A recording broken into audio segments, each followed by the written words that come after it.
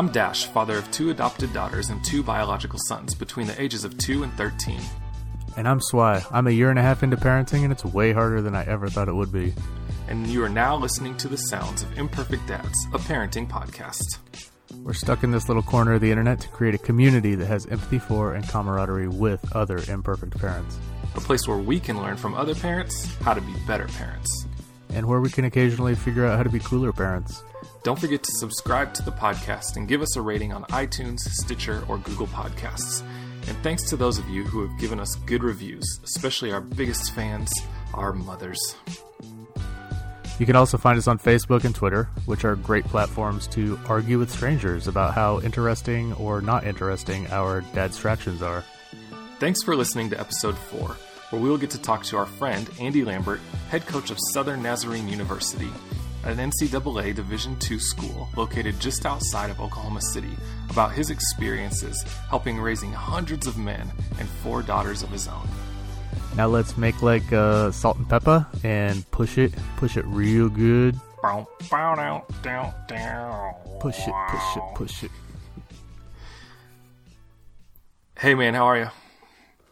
I'm good. How are you? I am doing pretty well myself. I believe that springtime has come.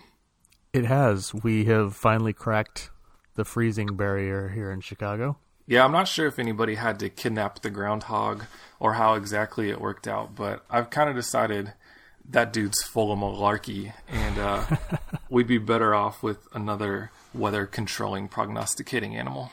Listen, Groundhog Day is my favorite of all holidays, and only because it is the day before my birthday. So if I lived my life in a perpetual Groundhog Day movie type situation, I would never exhaust the amount of pre-birthday energy going on in my life. Yeah, but then you'd never get to release your birthday energy. It's okay, man. Delayed gratification. Over the last couple of weeks, how have you been in touch with your imperfections as a parent? Yeah. I feel like I've done a pretty decent job of parenting when I'm focused on parenting, but maybe this is just me and maybe it's just like people in general, but I have a hard time doing 2 things at once. So the past weekend we had some company over, and sometimes I forget that I have to take care of a child and also entertain the guest at the same time. And so I focused predominantly on entertaining the guest and, diving into deep conversation. And I just kind of became oblivious to my child, and that elicited some scorn from my significant other here. And I recognize fully that I just need to do better at that so that the burden of parenting doesn't completely fall off of my shoulders when we have company. How was, as you said, I quote, the scorn communicated to you? Well, I didn't always know it was scorn because it's just glances out of, like a side eye kind of glance.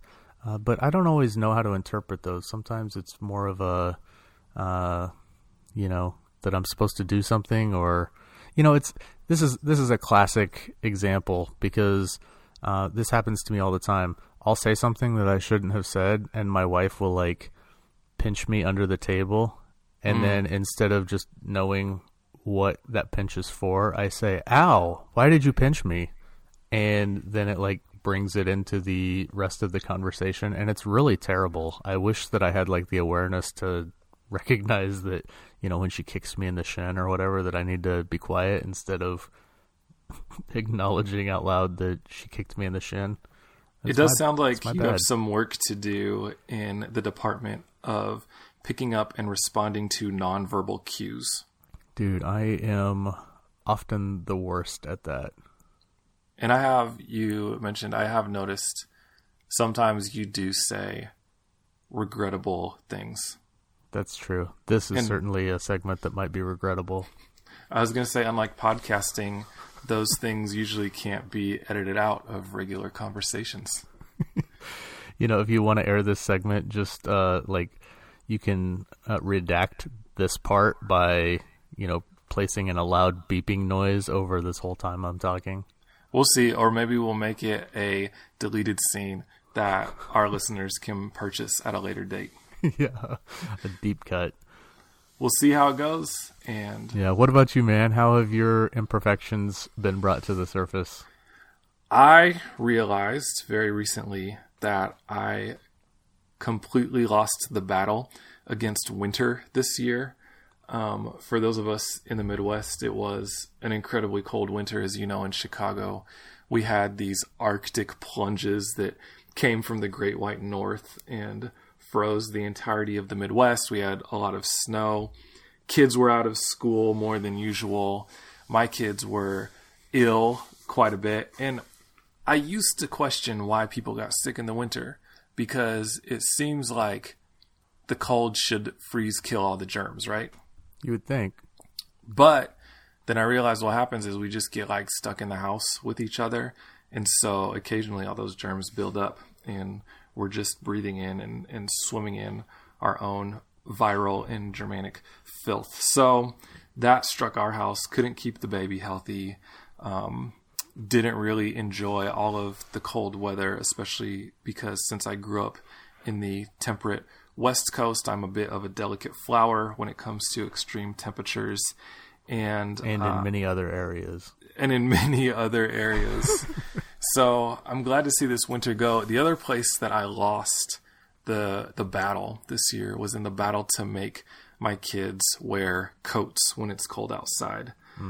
You can look forward to this because there will be a time where you can't just like wrangle a coat onto your kid.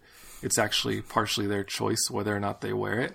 And middle schoolers and grade schoolers don't like to wear coats. So we tried a lot of different things, and eventually I just decided unless it wasn't going to be injurious to them to be outside, they could go outside without a coat on and they would get the opportunity to live with the consequences of that decision.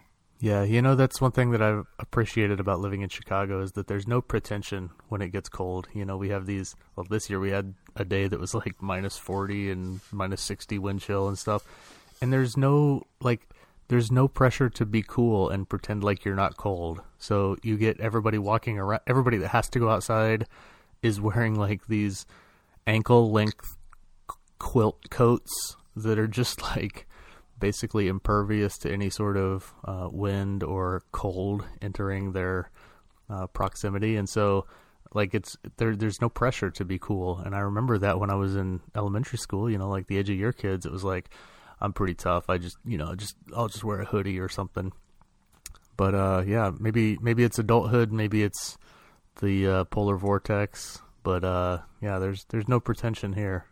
That's good. I know the whole negotiation with my kids and coats, there was a sense where I felt like I had failed myself and other parents by ceding so much ground. But then at the same time, as I kind of look back on it, maybe it wasn't something that was worth like planting my flag in the ground and having an argument about every morning with my kids. I guess time will tell, but to comfort myself in having lost most of the battles with coats this winter, I'll just tell myself that it's better for our relationship. Yeah. Got to hold on to those relationships with your kids, man. Can't alienate them this young. If anybody out there has an example of imperfect parenting you'd like to share, feel free to email us at imperfectdads@gmail.com or #imperfectdads on Twitter. I wanted to give you an update. And what, pray tell, was that? The horse? Yes, what in the world? Well, I thought you didn't like the air horn, so I went with a different one this time. Okay, so it's slightly less piercing, which I suppose is a baby step in the right direction. I just wanted to draw the listeners' attention to this very exciting announcement about the Seahorse Society. Oh gosh, we're still doing that? Listen, would you feel the same way if I was this dismissive of your 90s hip-hop references? I don't think you understand my 90s hip-hop references until I tell you what they mean, but point is taken and you may proceed. That's probably true, but I feel that we have a similar situation with the Seahorse Society. Listen, I just wanted to let everyone know that we are going to be releasing some bonus content starting this week for the Seahorse Society. We're going to continue shouting out to parents and adults doing cool things and unique things with kids, and hopefully getting a few minutes of their time to have them share a little bit about their story with us. So look for this bonus content on our off weeks where we don't release a full episode.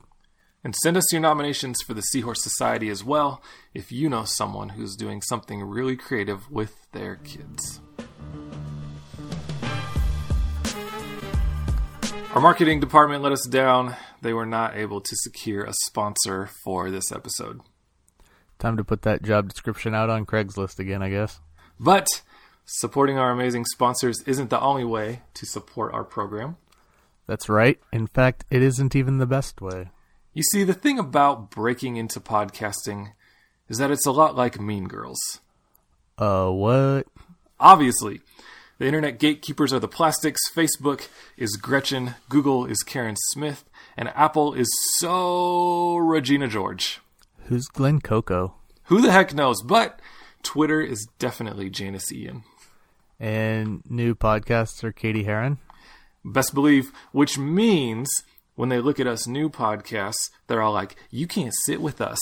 And while difficult, it is possible for us new kids to get a seat at the cool table eventually. We just have to convince the plastics that we're gruel. Gruel? I meant to say great, and then started to say cool. And that's where you, our listeners, come in. Every time you share something from our social media feeds or share specific episodes, the Mean Girls think we are cooler. The more people download our content or give us ratings on iTunes, we get an even bigger bump. And that's how we get to sit at the cool kids table, just as was foretold in the scripture. So help us out, wear pink on Wednesdays, and stop trying to make fetch happen. Now get in, loser. We're going shopping. We love parenting, we love our kids, but we also have some other interests outside of parenting that we like to share with each other and with our listeners as well. And caveat up front, Swy, my dad distraction this week, the first part of it is going to be a big no duh, but please don't make fun of me out loud, just in your head. I'll write it in the show notes if I have any comments to say. Okay, perfect, thank you. One of my big dad distractions, which was a revelation of late, is that there's a lot of cool free stuff at the public library these days. Yes, was that the obvious part? Yeah, that was the obvious part. Well, because so for me, I used to, when I was a kid, be a really great patron of the public library. And even when we were first married. And then I've somehow fallen away from it over the last few years. I think I've gotten busy. And when you kind of like grow professionally, you start falling into this trap, especially with Amazon Prime, of just like buying things instead of trying to figure out like how to get them cheaper or even for free. For sure. The library is only a block from my house, and I have been in there more recently, and I started to realize, like, man, there are a lot of magazines that instead of subscribing to, I could just like come to the library and flip through in a few minutes every week. There are a lot of good books here, and even at my rural library, I found out there is a state library of Kansas that with my local library card, I can get electronic books as well as audiobooks, which is a huge game changer for me. Yeah.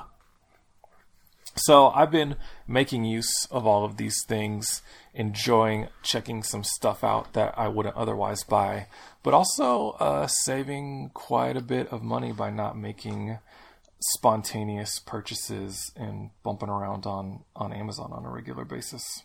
For sure. Yeah, that's a pretty great way to get out of the house too.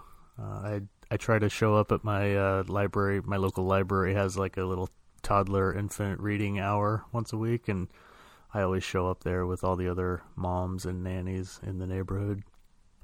I can't believe that infants in Chicago know how to read. I know. Bump. I don't know what to tell you, man. Our school system is, really high end up here. Yeah, I've read about that places. What has been dad distracting you over the last couple of weeks? Listen, man, I had a great vacation a week ago, and don't tell my grandmother this, but I went to Las Vegas with a couple of friends. Just had like a little mini grad school reunion with a couple buds, and went and explored the city. And I know that it's probably tempting to like stay in the casino bubble and just like never really go outside, you know, like you could just basically wander from casino to casino there on the Strip. But my favorite part of the entire week was we rented scooters, like little Vespa scooters, like little miniature motorcycles. That does sound fun. And yeah, it was great weather, you know, it's like 70 degrees, sunny, cool wind in your hair, for those of you that have hair. Yeah, it was just an incredible way to spend an afternoon. We rode around for like 3 hours and rode up and down the Strip and saw all the fancy signs and the cool buildings. And then we rode out to like Old Vegas, which is kind of on the other side of the city, and saw all these, you know, casinos and buildings that looked like they were the set for The Godfather and, you know, like 80s mob movies. So it was just a really cool experience, man. And I tell you, I've got a real itch now that I have to like, I'm looking at scooters, man. I'm shopping for scooters to buy so that if I ever end up getting a job and not being the stay-at-home parent, I can commute to work on a scooter, at least when it's not 40 degrees below zero. I would like a scooter and or a street legal golf cart. I would take either of those options for work commutes. Yeah, I'll tell you, man, it was so much fun. Just cut loose and going 25 miles an hour. Did you ever ride down the Strip at night and pretend like you were making a trench run through the Death Star with all the lasers going past you? Yeah, we definitely did not do that. Sorry. Well, I guess now you have an achievable goal for your next trip to Las Vegas. Yeah. One last question. Is your grandmother of the belief that playing cards make babies? The only games we were able to play at my grandmother's house were Authors and Old Maid. Not too bad. If you ever played Authors, it's basically like Go Fish, but the deck of card is like each different. You have to collect categories of 4 similar authors, or the 4 books that a certain author wrote. So, yeah, good stuff. Highly educational. But if there's ever a $1 million World Series of Uno championship, I am going to enter my second grader because she is a straight up Uno hustler and is largely undefeated when she plays new people. So if Vegas ever starts that up, give us a call. We'll feel free to come out and school some people. Yeah, I didn't see any Uno tables, but I'm not even sure how you would bet that other than just like winner take all. I don't know. Yeah, cutthroat.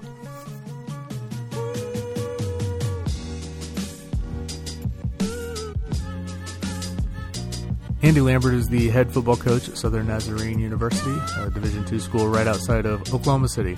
He's the 5-time Conference Coach of the Year and has had a great career record of 102-96, which is impressive enough in its own right, but even more so considering at all 3 of his career stops, he's taken over struggling teams and rebuilt them into perennial powerhouses.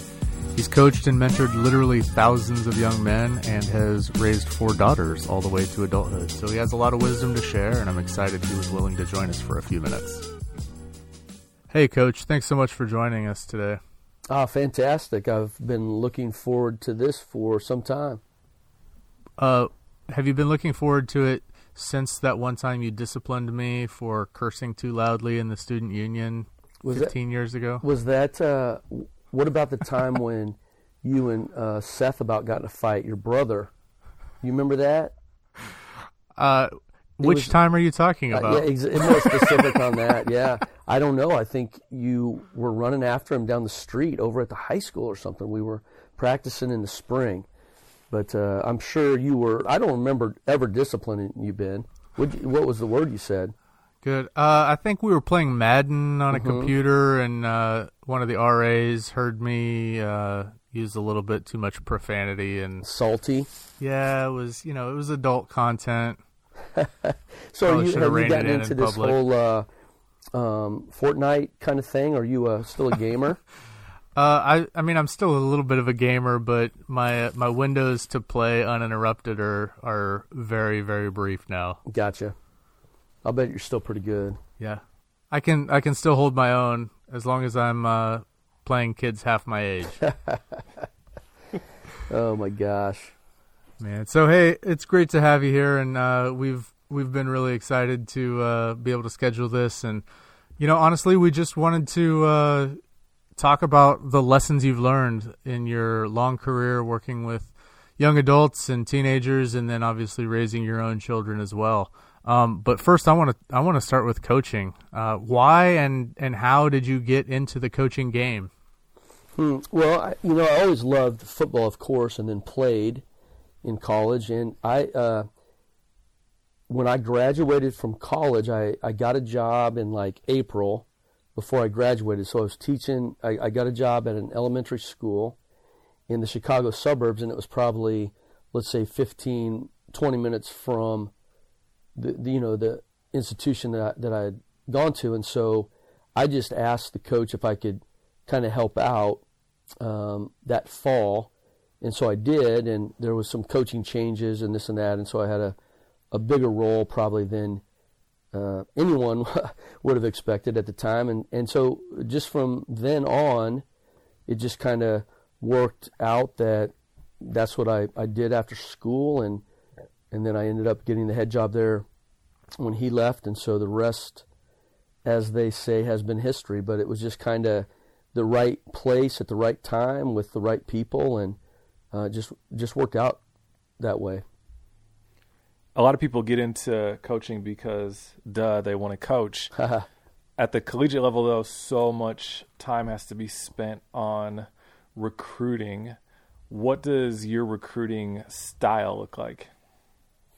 Man, I don't know. I've never had much style. So, I think that we have, over the years, wanted to go out and communicate, of course, the kind of institution that we were, the kind of academics that we wanted to have. And we use a term now, I think we stole the term from the guy who's at the University of Washington now, and he was at Boise State. But the term is our kind of guys. And so just trying to get a message out about who we really want to have in our program, and then really letting the chips fall then where they fall, making offers and just trusting that the process of kind of what we're trying to do in our filtering will create a recruiting class that is going to fit what we do, schematically fit what we want to have personality-wise and culture, but also fit the institution. So I guess, I don't know what kind of style that would be. We're relatively low pressure. We want to talk to as many families as we can and get as many families on campus as we possibly can and just get our message out. And then the ones who are interested, hey, come do this and let's try to create some great stuff. What advice do you have for families as they are in the recruiting process with their kids? Yeah, I think families, there's a lot of confusion about timing. I think that might be one thing that I would advise parents to get a good bead on when your sport in high school is going to be recruited by Division I schools, and then how does that impact what they call in football FBS, and then Division II and Division III. There's the whole NAIA kind of process, and so we just find that some of our families are confused about, Division I, we're waiting around for a Division I scholarship, and it's January 30th of their senior year, and that's just not, typically going to happen. And so I think that's the first thing, one, to try to just educate them on timing and find out what the timing would be. And two would just be finding what all the options are. And of course, if you're going to have multiple Division I offers and they're going to pay for your school, then, that's a different process than, okay, well, I may have a walk-on at TCU, I may have multiple Division II offers, and so then, just trying to work through the options that I may have. I mean, we've recruited at a Division II school here, and, there are times at a Division III school in Texas or whatever with great facilities, and they maybe could beat us on a financial package. And so I think just telling the families to sort of just be patient and check out all their options. I mean, and they probably hear that a lot. What are some of the advantages and disadvantages of, obviously everyone wants to go Division I, but maybe what are some of the advantages of playing at a lower level? Well, I think some of that might depend on the money, of course. So, if you play Division I football, you are going to have everything paid for. There's not going to be expenses, in a certain context at least. And so, I think there's a Division I experience that you really can't have unless you play Division I, and that's in most sports at least. And so the smaller, the lower levels, I think there becomes more of okay, do I really like the sport? Do I, we watched the women's and men's basketball teams tonight at our school, and the girls play with such heart and such drive, and it was maybe their biggest win since they had gone to Division II. And I was in the gym a couple days ago, and there were 4 or 5 of them in there at 8 o'clock in the morning, working out and practicing and just putting in extra work. And so, I think the lower levels can sometimes create more of, we love the game and we love the sport and we love to compete, because there, in some cases, obviously, there's just not so much financial reward. Man, you get a full ride to the University of Texas or, Kansas State or whatever. I think there can be financial pressure there to stay and kind of grind through it, even if you may not like it. But for many of the levels, it's just not like that. The athletes have to really love what they're doing and love their teammates, and not that they don't at Division I, but certainly I think that's part of the deal at the lower levels. I know in the schools that I've been, the schools have been small, and so the education, that whole academic process, I think is different when you are really a true student and a person in your academic pursuits, and maybe not so much of a number or, just caught in hundreds and hundreds of freshmen or sophomores who may be at the school. So one of the things that I remember talking about so much is kind of this phrase "more than football," and it sounds like it plays in a lot, especially at these at these smaller schools. What can you tell us about character development in these young men and how that plays into success in the games? Well, I think character development. I think I would be, probably wrong if I said, well, we know how to develop character and we know the character that we're developing and that kind of thing. I think for us it's been throwing out options and throwing out opportunities. I think the longer that I'm at it, the more it really becomes about these young men in our program.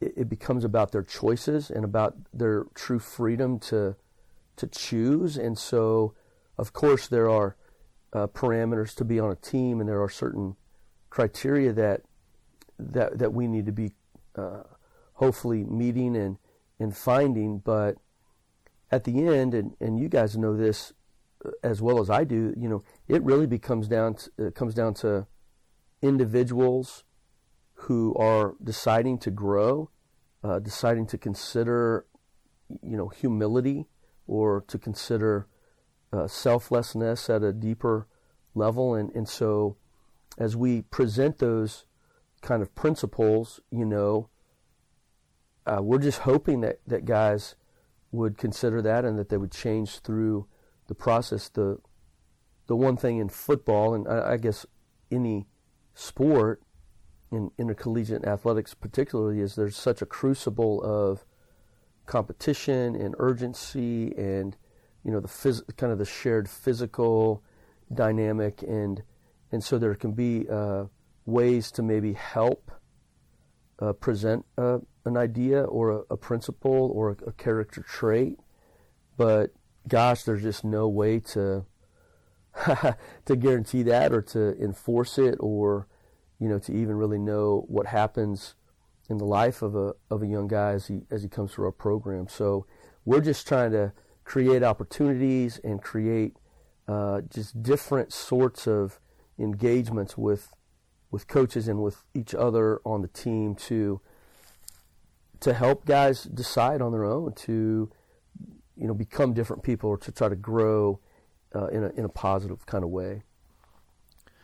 You have been at 3 different colleges. Each time you took a position at those colleges, the football team had not been terribly successful before you came, and definitely at your first 2 stops, you were able to lead those teams to really high levels of success, and now you're a couple years into your next stop, and there's been marked improvement.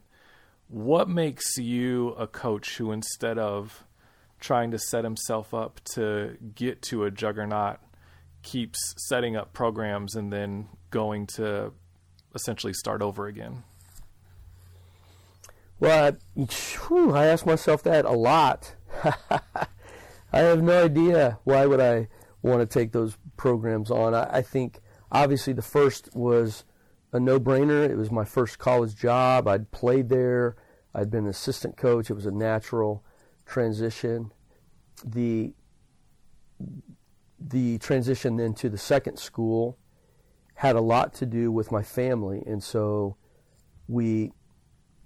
that was a kind of a big picture family decision to go back closer to where I'd grown up and closer to my family. And so I can't really think back on that change the second time and having, any kind of doubt that we could go there and have a successful program. I think it ended up working out great. And so I think the second time created in me at least an idea that maybe that could be a niche, and that there were qualities in my coaching style and the people that I'd had around me that was good for those types of situations. So I don't know. I think that ultimately, to take on this last one for sure, I'm okay with losing. I understand that that's going to be part of the change and part of the transition and part of the cultural dynamic to get to success. And so I think that's the quality that sometimes other guys may not have. And so I'm hoping that I can see something at the end that would be worth the sort of the grief and the trauma and the loss of so many hard kind of things that happen before you get to that. What would you say are some of the most important character traits that you would look for in a person or in a recruit? Character traits or personalities? Well, the things that we try to recruit through, so the filter, one would be, and I don't know if this is a great term, but we talk about selflessness. So we say, okay, the kind of teammate that you are and that you are going to be is one of the highest priorities for us. So obviously we're looking, we want legitimate Division II college athletes. There's no doubt about that. But if there are questions between one guy and another, or whatever the case might be, so that's one of the filters is, okay, what kind of a teammate? So we ask man, we're going to ask assistant coaches, head coaches, if we're recruiting other guys from that school. So that's a term that we would throw out, selflessness, and then, everybody's kind of got their own definition of that, but we're looking for guys who are going to be wonderful teammates, not just great players. So I think that's the first. And another quality that we're looking for, quite honestly, is guys who can come in and football is not their identity, so to speak. So, of course, it's going to be, but we're looking for guys who maybe have hobbies that are diverse, who certainly maybe are going to play another sport, but what kind of involvement do they have in different kind of things in these big high schools in Texas? I mean, there's all kind of opportunities for engagement outside of sports, and so we're trying to find guys who can give their all to something, but yet at the same time, if it's not going great or they don't get what they want immediately, they're not devastated. And some of that then would be somehow, their identity's not found. So there's this intrinsic confidence and hope that they can continue in regardless of sort of their circumstances. And so that's almost, it's almost impossible to discern in a recruiting process, but that's something that, man, we're hoping to be able to bring in. So guys who are great teammates, and then this idea that football is not going to be life or death for them, and that there's a way to manage loss and failure to a degree that it doesn't debilitate. And again, those both of those are hard to find. What's your favorite tradition, either yours or something you encourage the players to do? I think one of the only traditions that we've carried over for these last 20 years is the last practice on our field for the outgoing seniors. They form a line, and then all the team goes through and shakes their hand and is able to say kind of a formal goodbye within the family context of the team. And so I think I've had more tears from me that I've cried during those times than any other, whether it's a win or graduation or weddings or whatever. I think those days, for me at least, and I as I've watched and experienced those, I think those have been great days for our team, and that's a great tradition. And to be honest with you, it may be one of the only ones that we've kept over all these years at the three places we've been. Yeah. As a coach, you started kind of raising other people's kids at a young age. How has coaching informed your parenting?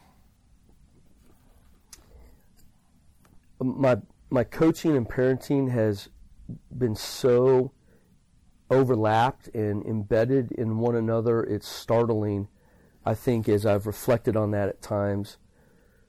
And so for an example, as I'm working on anger within the context of football, okay, what really do we accomplish? And how, okay, I'm always trying to manipulate with anger or whatever.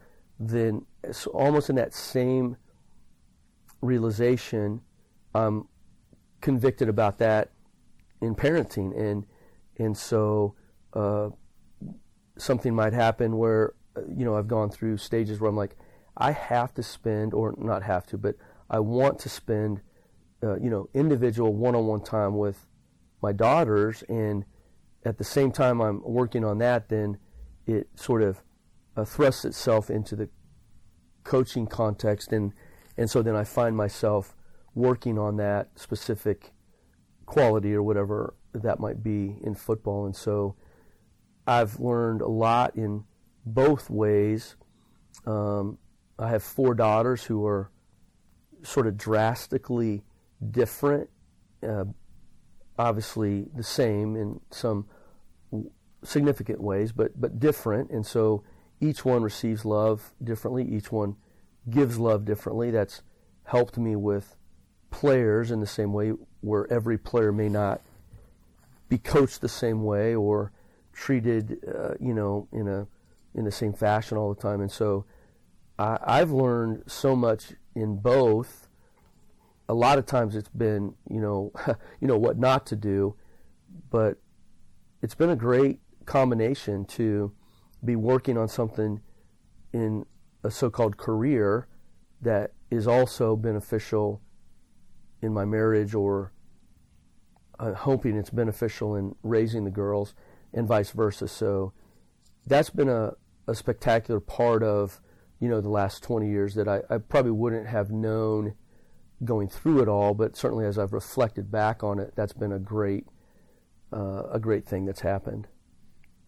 And it's kind of crazy that you would say that coaching and parenting are so intertwined, because I would imagine that spending all afternoon with 100 sweaty guys who you want to, beat each other up, and then when you go home and you have your wife and your 4 daughters, those will probably be kind of different environments. No, and that's a great point. So the energy levels, I remember even times, I even think a couple nights ago, so all the 3 girls that are at home now were home, and my wife, and so I don't know if I got intense and super excited about something, and they just roll their eyes and basically wait for that to pass. And that's happened a lot. I mean, so there were times where the energy levels were quite different. And my wife has told me multiple times over the years, hey, I'm not one of your players, or Hannah, who's our oldest, is not a player. And so I've really had to I've learned the hard way, many times about that. But you're right. I think this quality of engagement from a intensity standpoint and an energy standpoint is much different at practice or in a team session than it might be at home. And I've learned that. Like, to your credit, I've seen you interact with your wife and your daughters, and like they're all super affectionate toward you and love you a lot and very supportive of you on the field. When you say that Hannah told you that, I'm not one of your players, that does remind me that I remember her a few times having a very short fuse with people who would just call her by her last name, which I would imagine is like some PTSD from being around too many locker rooms or whatever. I'm sure. Oh my goodness. And I remember when I was at Sterling, she transferred back, and I don't know if I'd said something to the team about her being back, and then FYI, she doesn't have a boyfriend, and she heard that, and it was a nightmare, So I've definitely made mistakes in those ways before. They were around a lot, and I'm at schools where the children can be. I coached with my brother for 12 years, and so his kids and my kids sort of grew up together at practice and at games and on buses. He had a couple sons who hung out, but that was a fantastic part too. And something I probably should mention is that just being with the girls wherever I could be was a big part of me being a dad, and it probably didn't make up for the times I was gone, and certainly when I was home and wasn't present, but they could come and be with me kind of whenever, and that was a definite perk of the job until they got to high school. And in that case, I didn't really want them hanging out with a bunch of college age football players, so we had to revisit that whole thing. But up until that point, it was a great lifestyle for, at the very least, for my girls to be with me and to see me, in my career, which was awesome. Did you ever have a player date one of your daughters while they were your player? Not that I can remember. Not that they told you about? Not that I can remember, or not that I knew about.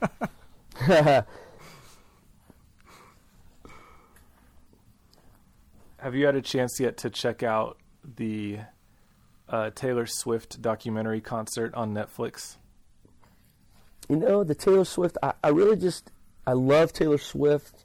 I love her music, but I'm not really going to sit down and watch a documentary on her life. In fact, there's a lot of things I'd rather do than that. So, no, I've not watched that. The girls went to another Taylor Swift concert in Chicago this summer, so I was not invited to that one. They've been to a couple, and I didn't have an invite. So, but I enjoyed her new album. I will say, of all the football coaches I know, I think you have the best grasp of the highs and lows of the Taylor Swift musical catalog. Oh, I don't know I wouldn't disagree with you at all. And I'm not trying to toot my own horn, so to speak, but when it comes to Taylor Swift, you'd be hard-pressed to find another college football coach, at least head, who would have my, I think, palate for that kind of music. So now that your daughters are getting older, what advice do you have for young parents? Like me, it'll be a few years before my sons are getting like tons of scholarship offers and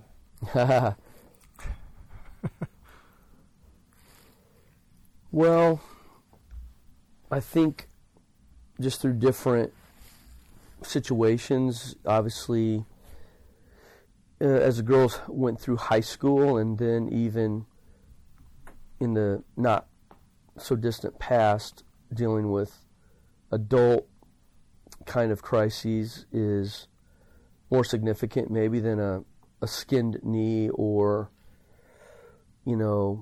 not getting what you want when you're 7 or 8. And so sometimes the stakes are higher, I think probably most of the time.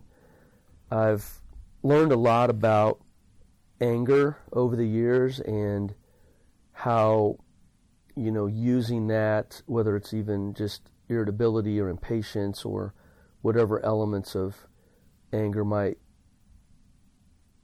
come out, how to just be less angry and more patient, and how manipulation and control through anger is just not healthy. It's just not good for anyone, and it may be effective for the control or the manipulation at times, but to really have stepped back from that, the last decade, and obviously that's happened in my coaching as well, and so just being less angry, I think, over the years and looking back,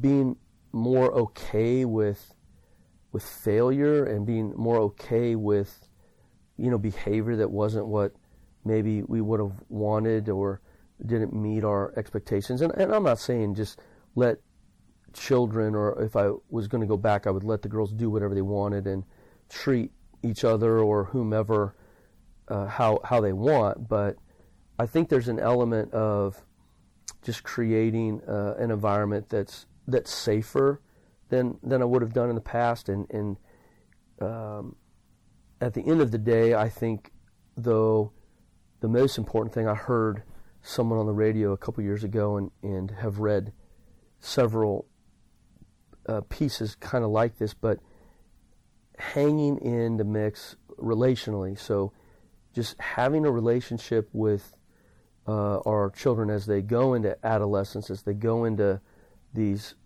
early teen years and then leave the house, and reaching out and being engaged with them and listening and having, a relationship that matters, that they can sort of fall back on, and that's been important. And so, that's the critical thing. I mean, the children are going to make mistakes, and teenagers, my gosh, I don't know how we were just on the front end of social media and the internet and smartphones and whatever's going on, but to keep our children from experiencing dangerous content, images that are life-altering, this idea of the comparison game on Instagram or whatever that is. I think it's just chaotic to try to manage all that as a parent. And there's two extremes. We come down so hard, and I know I've done that at times where mandate this or mandate that or whatever, and try to control every minute. And then the other extreme is we don't try to do anything. And so, kids have a smartphone when they're 7 years old with access to whatever they want. And again, those are extreme pictures, but doing the best that we can in those years when they're home, and then just keeping a relationship during those teen years and as they go to college. So I think that's what I've learned over these long years, and I think it's similar to the guys on the team, just to keep a relationship and keep on trucking and somehow stay in the mix with them as people and as a parent. I think that's probably the most important thing that I've been able to do, and that Betsy and I have done over these last 10, 15 years. Well, Coach, we appreciate you taking the time out of your busy schedule to visit with us, and we'll definitely keep following along with your career and see how it goes in the fall. And thanks for the time and sharing your parenting advice as well. So what did you learn today, Dash? I learned from Andy that it's important not to let anger get in the way of our relationships with our family members. And I learned from Andy's story about the Swy brothers raging on each other in public over something that happened in a video game, that it's a lesson not limited to parenting. Yeah, I don't really think he said this, but I was kind of reminded of how important it is to not let work bleed into your life with your family. It cracked me up, knowing his children, to hear that they would basically boycott him as a family when he treated his daughters like his players. Being a new independent podcast is tough, and that you need to have a certain level of engagement to get more attention from the search engines and apps. If you like what you hear, you could help us tremendously by going to iTunes, Stitcher, or Google Podcasts and giving us a rating. If you're not sold yet, well, your asking price is way too high. Come down to our level and chill with the plebes. Imperfect Dads was created by Ben Swihart and Christian Dashiell. We also wrote, produced, and edited this episode. Thanks to the Passion Hi-Fi for all the music on this episode. Check out thepassionhifi.com to hear his selection of beats and instrumentals. Thanks for listening. And thanks for mashing that like button. Catch you on the flip.